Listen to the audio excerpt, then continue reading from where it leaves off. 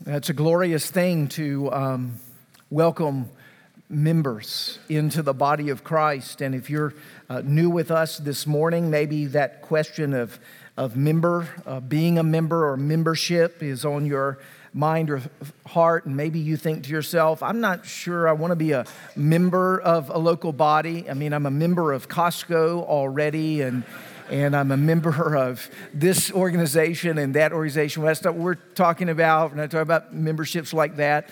When the Scripture uses the language of membership to describe our relationship to the body, it's referring to the way a hand is attached to an arm, and the way an arm is attached to a torso, and it means to say that we are so united to one another in Christ that this member can't have the life that it's supposed to have if it's not connected to the rest of the body. That's how vital membership is and what it means to be a member in a body. So if you're thinking, oh, this is just a way to get dues and a way to get certain privileges or responsibilities, yes, both of those things go along with being a member of a body, but I want you to see it's a part of what it means to be a Christian, is to be a part of His body. The Bible doesn't know of a people who are saved, who are not connected to one another with this thing called the church. As we grow in our relationship with Christ, we grow in our relationship with the church. We grow in our love for the church. It's not because the church is perfect. Heaven knows it's not perfect. It's a mess most of the time. The recognition, though, is as we grow in relationship to the church and in love for the church, we're growing closer to the heart of Christ, because you know what Christ loves? Christ loves His church. And He loves us not because we're perfect. He loves us because He loves us. And He's committed to making us perfect. And the people who believe that and are trusting in that will begin to fall head over heels in love with Christ's church in the way Christ has for His church. Well, wasn't even planning to say all that so that you get that for free this morning. But I think it's important as we look at Genesis chapter 25 today that you acknowledge and recognize that we're about to read a passage of Scripture that I'm going to go out on a limb and say is not your favorite, at least the first part of Genesis 25, because it's a bunch of names. It's what we call genealogy in the Scripture. Right? You don't have many coffee stains on this page because you hadn't been on this page very, very much, right? This is not your reading or normal fare as you often approach the Bible. But what we're actually doing when we read genealogy, part of what we're doing, we're doing what we did when we introduced new members. We're speaking about the lineage of faith and the family of God. And God so loves His people throughout the ages that He doesn't just love them generally, He loves them name by name. He loves them individually, He loves them personally. And that's critical. And part of what we're seeing in Genesis 25, when we work through those names, I want you to see this. You're not just seeing some archaic names of some pre-Israelite people, and they're so far removed culturally, and I'm going to stumble through some of the pronunciations. I hope they're close as we work through it. When we do that, we're not just reading names. I want you to know Paul says in Galatians chapter 3 that anyone who has trusted in Christ is by faith a child, a son or a daughter of Abraham. We're in the lineage of faith. Do you know what we're about to read? Lineage of faith. You know who you're about to read about? Your family of old. This is ancestral. So as we approach it with that mindset. Approach it with that heart. We're doing a deep dive into ancestry and into descendants. And God cares about where we've come from and His line of redemption. And so let's give our attention to it and with that mindset as we turn to Genesis 25, beginning in verse 1 and extending to the end of the chapter. This is God's word. Abraham took another wife whose name was Keturah. She bore him Zimran and Jokshan and Medan and Midian and Ishbak and Shua. Joshan fathered Sheba and Dedan. The sons of Dedan were Asherim, Letushim, and Lamimim. The sons of Midian were Ephah and Epher and Hanok and Abida and Eldah. All these were the children of Keturah. Abraham gave all that he had to Isaac, but to the sons of his concubines Abraham gave gifts. And while he was still living, he sent them away from his son Isaac eastward to the east country. These are the days of the years of Abraham's life, 175 years. Abraham breathed his last and died in a good old age, an old man full of years, and was gathered to his people. Isaac and Ishmael, his sons, buried him in the cave of Machpelah at the field of Ephron, the son of Zohar, the Hittite, east of Mamre, the field that Abraham purchased from the Hittites. There Abraham was buried with Sarah, his wife. After the death of Abraham, God blessed Isaac, his son, and Isaac settled at Beer-lahai-roi. These are the generations of Ishmael, Abraham's son, whom Hagar, the Egyptian, Sarah's servant, bore to Abraham. These are the names of the sons of Ishmael, named in the order of their birth: Nebaioth, the firstborn of Ishmael, Kedar, Abbil, Mibsam, Mishma, Duma, Massa, Hadad, Tema, Jetur, Naphish, and Kedemah. These are the sons of Ishmael, and these are the names by their villages and by their encampments, 12 princes, according to their tribes. These are the years of the life of Ishmael, 137 years. He breathed his last and died and was gathered to his people. They settled from Havilah to Shur, which is opposite Egypt, the direction of Assyria. He settled over against all his kinsmen. These are the generations of Isaac, Abraham's son. Abraham fathered Isaac, and Isaac was 40 years old when he took Rebekah, the daughter of Bethuel, the Aramean, and Padam of Aram, the sister of Ladan, the Aramean, to be his wife. And Isaac prayed to the Lord for his wife because she was barren. And the Lord granted his prayer, and Rebekah, his wife, conceived. The children struggled together within her, and she said, "If it is thus, why is this happening to me?" So she went to inquire of the Lord, and the Lord said to her, "Two nations are in your womb, two peoples from within you shall be divided. The one shall be stronger than the other, the older shall serve the younger." When her days to give birth were completed, behold, there were twins in her womb. First came out red, all his body like a hairy cloak, so they called him Esau. Afterward, his brother came out with his hand holding Esau's heel, so his name was called Jacob. Isaac was 60 years old when she bore him. When the boys grew up, Esau was a skillful hunter, a man of the field, while Jacob was a quiet man, dwelling in tents. Isaac loved Esau because he ate of his game, but Rebekah loved Jacob. Once when Jacob was cooking stew, Esau came in from the field and he was exhausted. And Esau said to Jacob, "Let me eat some of that red stew, for I am exhausted." Therefore his name is called Edom. Jacob said, "Sell me your birthright now." Esau said, "I am about to die. Of what use is a birthright to me?" Jacob said, "Swear to me now." So he swore to him and sold his birthright to Jacob. Then Jacob gave Esau bread and lentil stew, and he ate and he drank and rose and went his way. Thus Esau despised his birthright. The grass withers and the flower fades, but the word of our God will stand forever. Amen. Let's pray together. Our Lord in heaven, as we spend the next few minutes in this passage which we have just read, we are asking for you to come and to make known to us, plain and clear to us, the things that you would have us to know. Lord, we are in desperate need of hearing your voice, for we recognize that we don't live by bread. We don't live by lentil soup. We live by every word that proceeds out of the mouth of God. Lord, we've come to hear from you. Come now and speak to us. We ask it in Christ's name. Amen.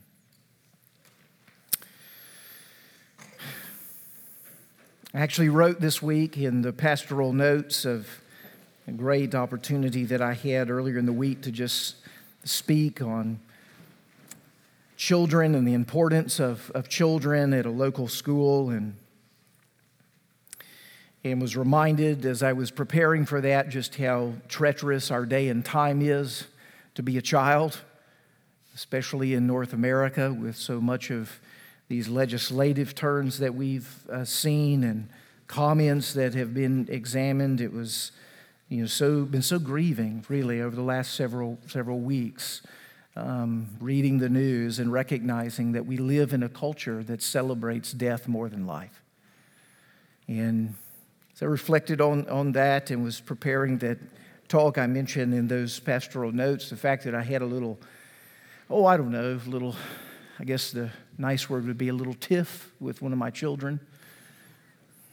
Yes, a little disagreement with one of my children, and lost my temper, got a little angry, and was in the middle of preparing for this talk, and I walked away from that moment. Was kind of brooding in my self-righteousness over being right and they being wrong, and as God would have it, He's so kind. He's so kind. I look back at Psalm 127, which I'm planning to speak on, and children are a heritage from the Lord, and I can't speak on this. If I'm sitting here not at peace with one of my own children, and I call the family together and confess my sin and ask for their forgiveness in that, and the Lord opened up many sweet pathways for us to talk about the gospel and the importance of the gospel, and it actually added a dimension to my talk. The dimension to my talk as I returned Psalm 127, verse 3, with a clearer conscience was, listen, as dads and as parents, we're going to often fail our children. And our calling as parents is not to be perfect in our parenting, but to lead them to the perfect parent, the Heavenly Father. And when we show we need Him and we lead them to need Him, we have done our work. We have done our work. Now, I had to get there through a hard path, right? Have you ever had a moment like that before in your life? Yes. You that are acting like you haven't had that moment, you have real problems. You know that. You've got to start being honest with me when this is a safe, honest space that we're in right here. No, those are real moments, aren't they, in our lives, and was humbled in that. But it was good being here in Genesis chapter 25 and recognizing that we're about to enter what is arguably the most conflict-ridden section in the whole of the Bible, the story of Jacob. The story of Jacob is a story that lasts at 10 chapters in the book of Genesis. It begins here in Genesis 25. It extends to Genesis 35.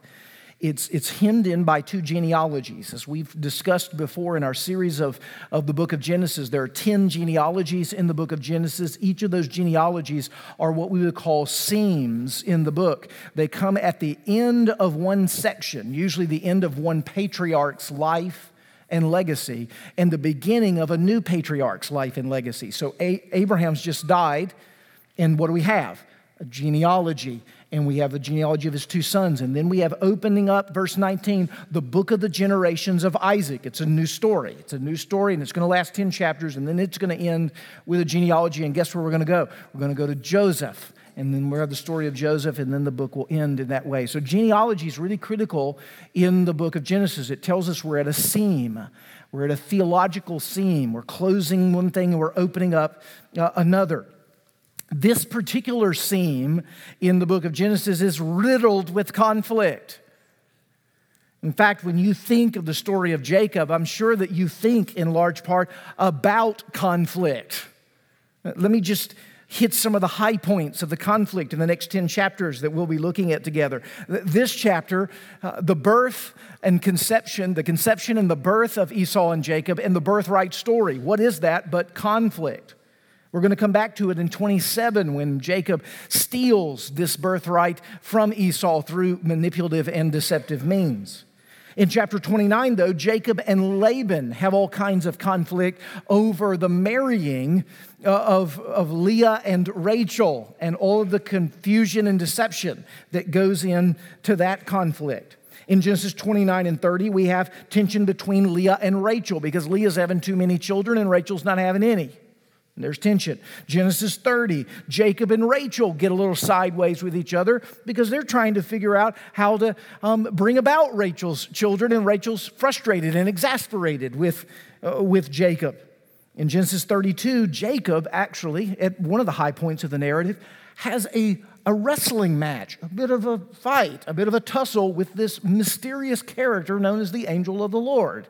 It's in Genesis 32. And then in Genesis 34, the whole section ends going up to Genesis 35 with Jacob having some falling out with his sons over the very sad event of the defiling of Dinah. Now, we're going to come back to all of those stories in the days ahead, but that was a lot of mess. That's a lot of conflict. In all of that conflict, you know what the Lord is doing? He's weaving a redemptive story.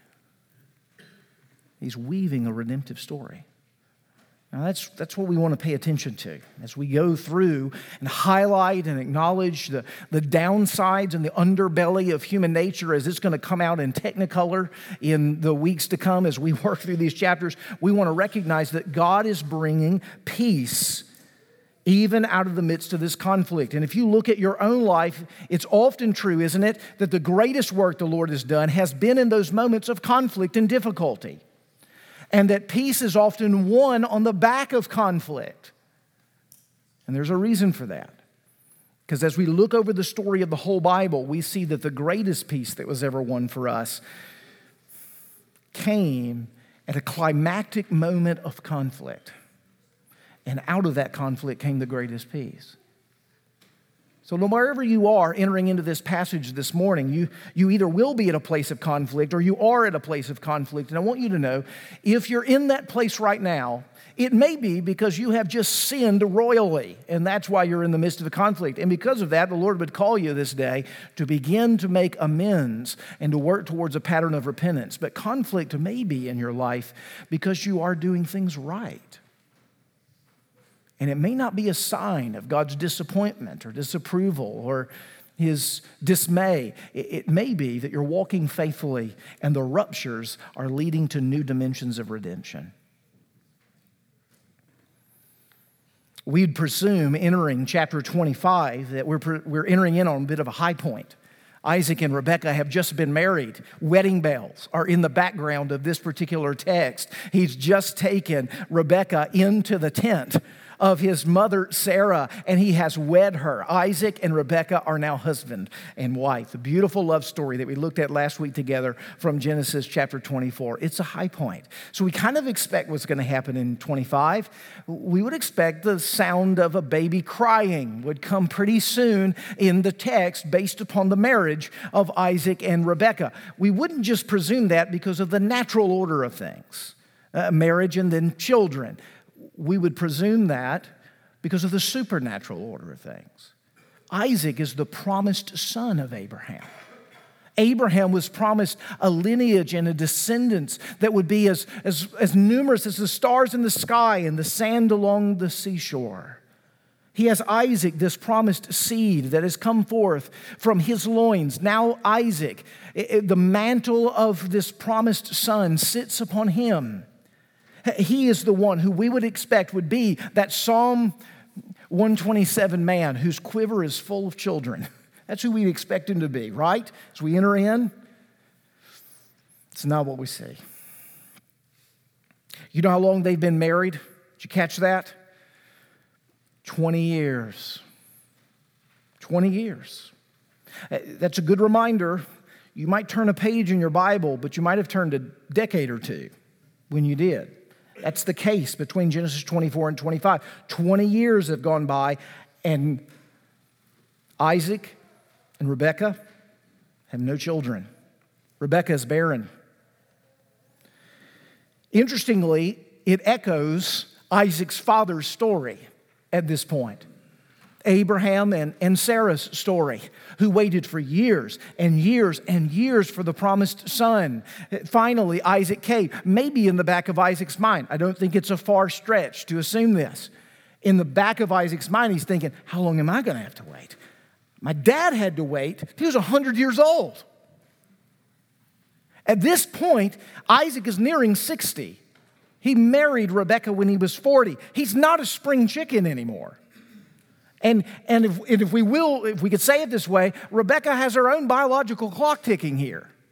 There's concern and even anguish that's underneath the recognition of this barrenness. The promised son is without a seed. Meanwhile, back on the farm, if you look back at the earlier part of the text in the genealogy, which we're not going to spend much time on this morning, I do ask you a couple of questions in your taking the message home at the back of your bulletin to ponder, because there's so much to talk about in the genealogy, but, well, you know I only have so much time. So we're going to focus on this latter part. But if you look at the genealogy in the section verses 12 to verse 18 where we see Ishmael's lineage, I want you just to notice something about Ishmael's lineage. To add insult to injury, Isaac with no child, Ishmael has how many? 12 sons. 12. So let's just paint the picture. Promised son, the legacy of salvation extending through him. Rejected son, the legacy of paganism, rebellion. 12 sons. That's the picture as we enter into the text. Increasingly so, even in the description of the genealogy, these sons of Ishmael are nothing to laugh at. You know the language that's used to describe them in verse 17 is they are princes. They are rulers of vast authorities and people. They tell people what to do. They're moving around things. They're shaking things up. They're in charge. These are strong men. So I want you to just think Isaac and Rebekah, and then there's Ishmael and his horde. Nothing seems to be happening here. What's the question of the text? Is God going to be faithful to his promise? Is God going to be faithful to his promise? That's the question of this day. It's a question that we've seen over and over and over in the context of the book of Genesis. Because it's not just humiliating personally, it's troubling spiritually. Because God doesn't seem to be coming through. You'd almost expect Isaac and Rebekah to make the mistake of Abraham and Sarah at this point, wouldn't you? You remember what Abraham and Sarah did when they waited so long? Sarah says, I have this maidservant named Hagar. I got a feeling she could help us with this childless thing. You almost half expect father like son here to begin to happen with Isaac and Rebekah. We don't see that, praise be to God, in this day. Instead, we see a really helpful move. In the midst of their dilemma and their struggle, they don't immediately jump and say, we should go get some counsel or some advice. Let's go see a fertility doctor, see if he can work this out for us. Nothing against a fertility doctor. What do? They pray. They pray. We're told that Isaac, seeing the barrenness of his wife, prays to the Lord, and the Lord answers his request. Now, there's something beautiful in that. There's a testament in that.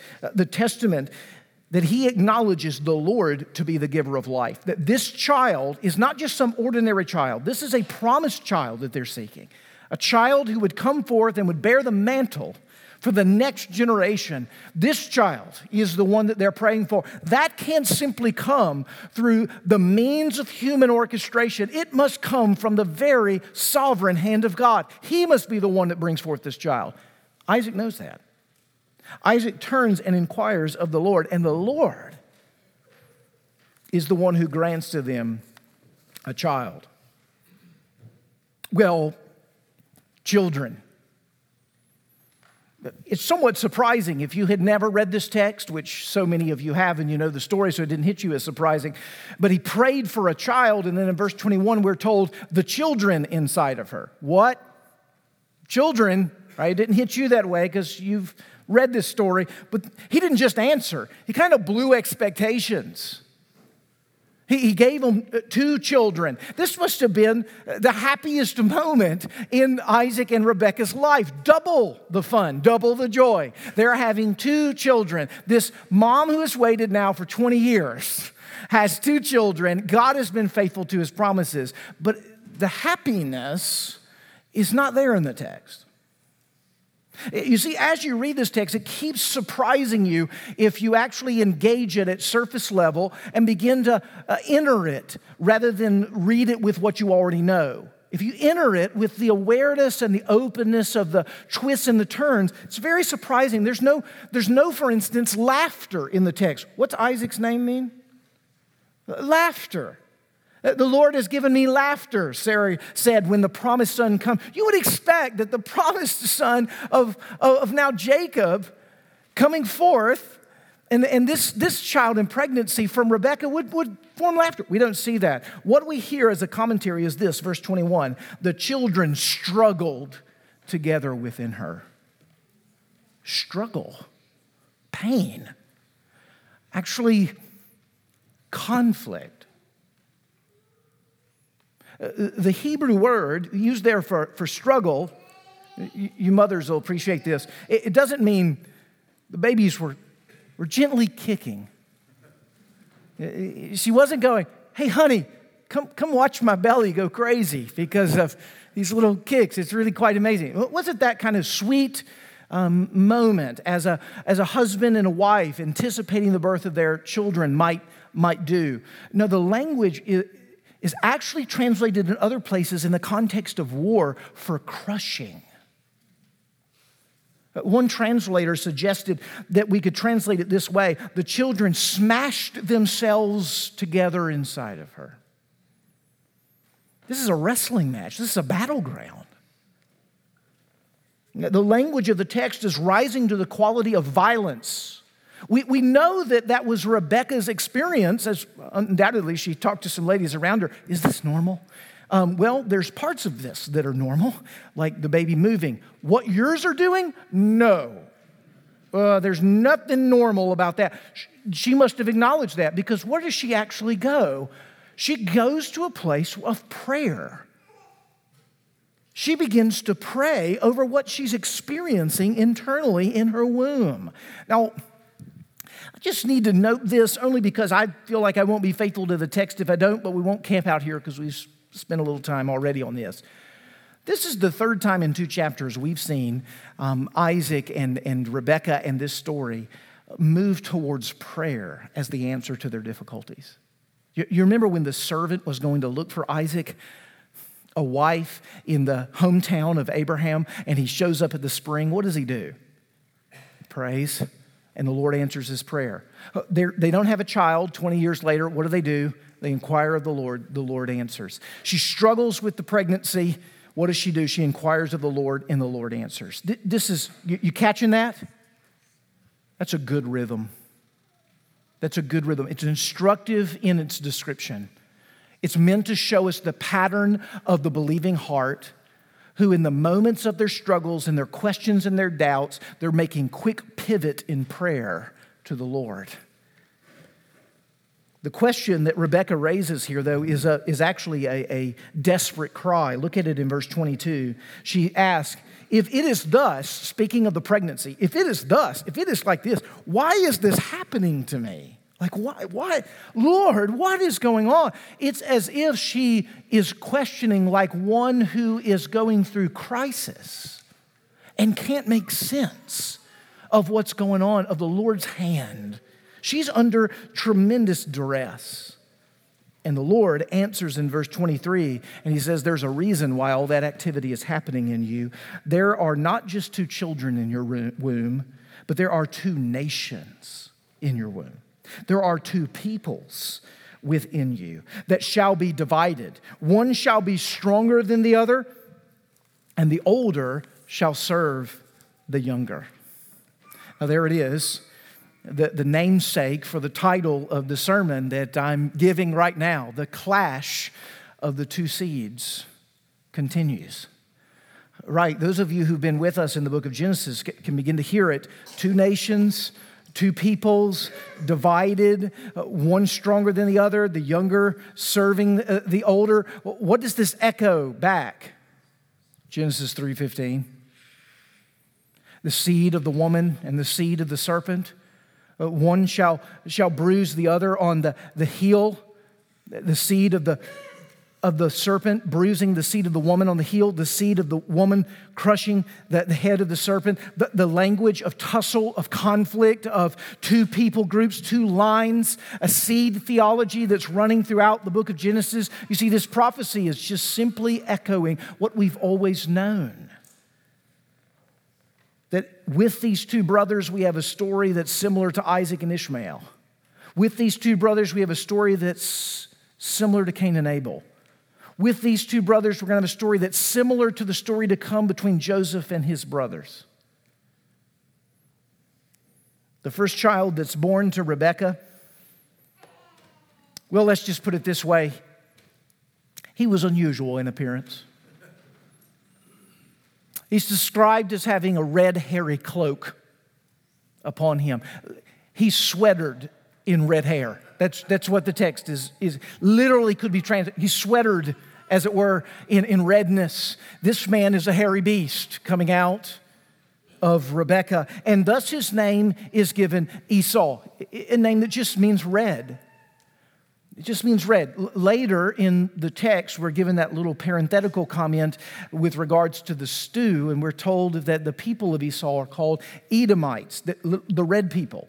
So it's the same language that's being described here. The redness is what speaks of Esau. But even before Esau has completely emerged, we have Jacob holding on to his heel, clinging to Esau.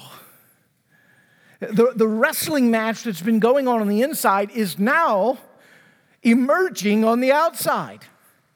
They didn't even call a truce for the birth to take place. In the midst of the birth, the conflict ensues. And not surprisingly, it's meant to show us that the conflict that's been going on in Rebekah is now going to have repercussions of conflict outside of Rebekah. And not surprisingly, the text begins to display that even with the parents. Isaac and Rebekah, we're told there at the end of the section, verses 27 and 28, that Esau is a very different man from Jacob. He's a manly man. He's a hunter. He goes out and he catches the game and he brings it back. And Jacob is a mama's boy. He loves the tents. He's a quiet man. He prefers to be on the indoors rather than the outdoors. And then we're told Isaac really liked Esau. And Rebekah really liked Jacob. Well, what's happening there? If we have these two nations, two peoples coming out, and we have two parents that are aligning with one or the other, what's bound to happen? Conflict. The same kind of conflict that we're going to see continue to unfold through the passage. A wedge is being placed at the very center of this family, which is why the next story simply reveals the unfolding of what we expected would be the case. This is a conflict between these two men that's going to have reverberating consequences. Here comes Esau, weary, famished. He's coming in from the field, probably killed some game. And there's Jacob at the stove, making the stew. And as Esau smells the stew, famished as he is coming from the field, he demands, the language is, let me have some of that soup, some of that stew that you're making. Some of that, what kind of stew? Well, it describes it in two ways. Lentil stew, but before that, red. Now, don't pass that by. This is a stew that matches Esau. This is, let me put it in language that you'll understand. This is his kryptonite. This is a weakness. This is a temptation. This is probably a scheme, more than likely a plot of getting to a place where Jacob, who undoubtedly is operating from knowledge of the prophecy pre-birth. What does he go after here? The birthright. What's been prophesied? That the younger, Jacob, would have authority over the older. Jacob's going for that authority. Jacob's maneuvering. Jacob's scheming here. He's plotting, and it sounds as if he's got a pretty good read on his brother's heart. My brother's going to come in. He's going to be hot. He's going to be sweaty. He's going to be famished. He's going to want something to eat. He's going to be vulnerable. He's going to be vulnerable. And in that moment where he smells the lentil stew and he looks into its redness, he might be willing to make a deal. Jacob comes up with a deal and he says, yes, I'll be happy to give you some of my little soup. Just sell me your birthright. Just sell me your birthright. And the response of Esau is classic, isn't it? Well, I'm going to die if I don't get something to eat around here. So what good is a birthright going to do if you're going to die? Sure, go ahead and have my birthright. Give me some stew. It's classic. Now, there's not one scholar out there. I looked high and low and read every which way. There's not one scholar who really believes that Esau's about to die. All right? Nobody's going to say he's not really about to die. You know what this is? This is when your children come in from school. And they go, I'm starving to death. You know, and they look in the pantry and they're like, I got to have something to eat. I'm going to die if I don't have anything to eat. So you ate 2 hours ago. I'm going to die if I... That's this moment. What this is it's an appeal to, it's a recognition that Esau what? He's a man that's given over to his appetites.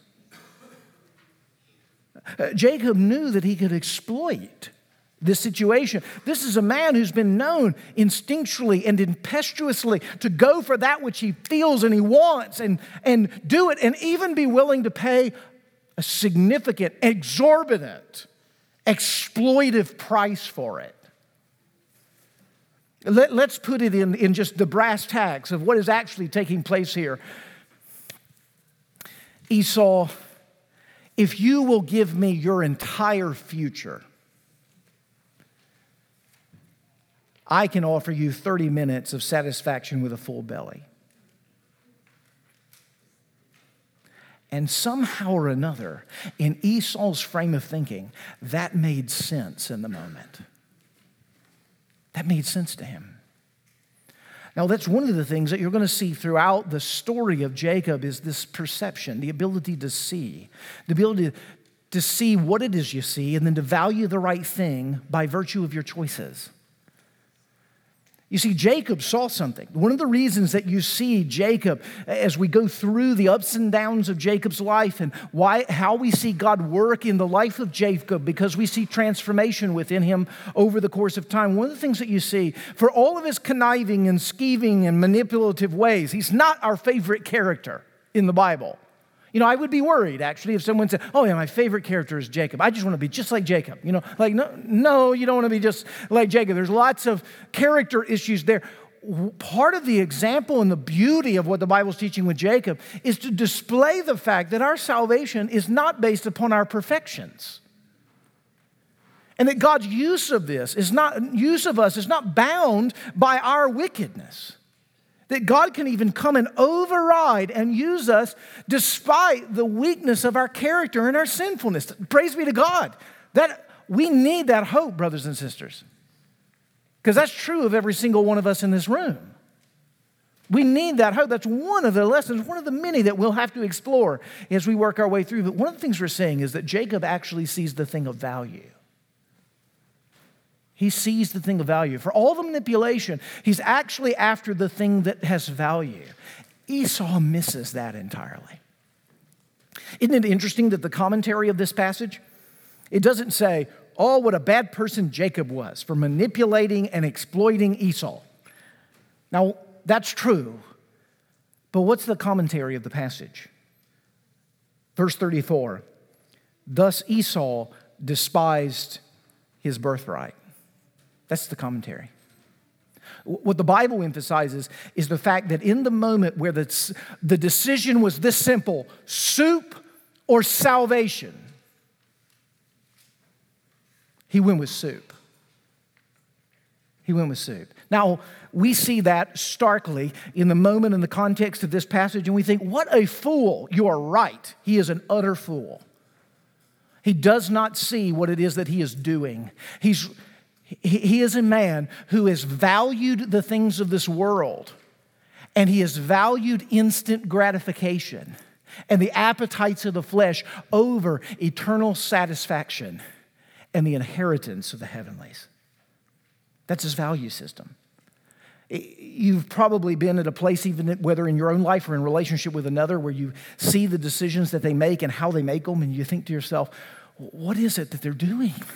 They're destroying their lives. They continue to do this thing that makes no sense whatsoever. You can see it. Everybody else can see it, but they can't see it. That's this moment.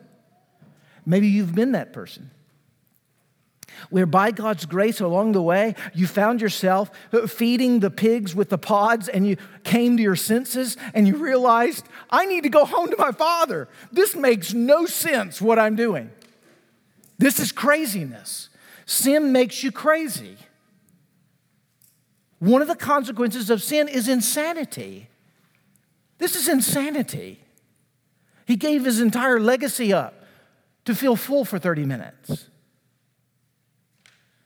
That's what sin does. And when you look over the course of your life, you recognize that it were not for the grace of God, he's continually turning you away from insane choices to seeing again by his grace what's really valuable in life. That's the work. That's the work of grace over and over and over in our lives. Listen, don't be too hard though on Esau. Because right now, if your life and my life were truly opened up, every single week we make sinful decisions and we're saying to ourselves, that's more valuable to me.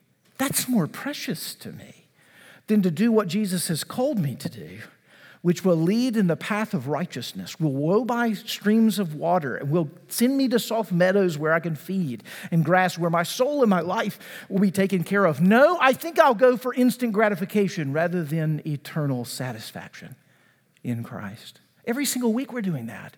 You see, when you come to a moment in your life where you are tempted, you are placed within the crucible of where Esau is. Will I do what it is that God has called me to do, or will I go with the appetite of the flesh? That's the question. So before we throw rocks in Esau's direction, we need to have a number of fingers pointing in our own. That we are Esau often in this passage. More times than not, and sadly, we're often not Jacob. In this sense, in that we don't see what's really the valuable choice. The only thing that makes sense worth choosing. We're never going to be perfect at that. Listen, we must pursue that. The Lord's calling us under the pursuit of that. But the fact of the matter is, we need someone who has actually done that for us. Someone who has faced the crucible of temptation towards instant gratification rather than enduring and eternal satisfaction, and always chosen right. We need someone like that.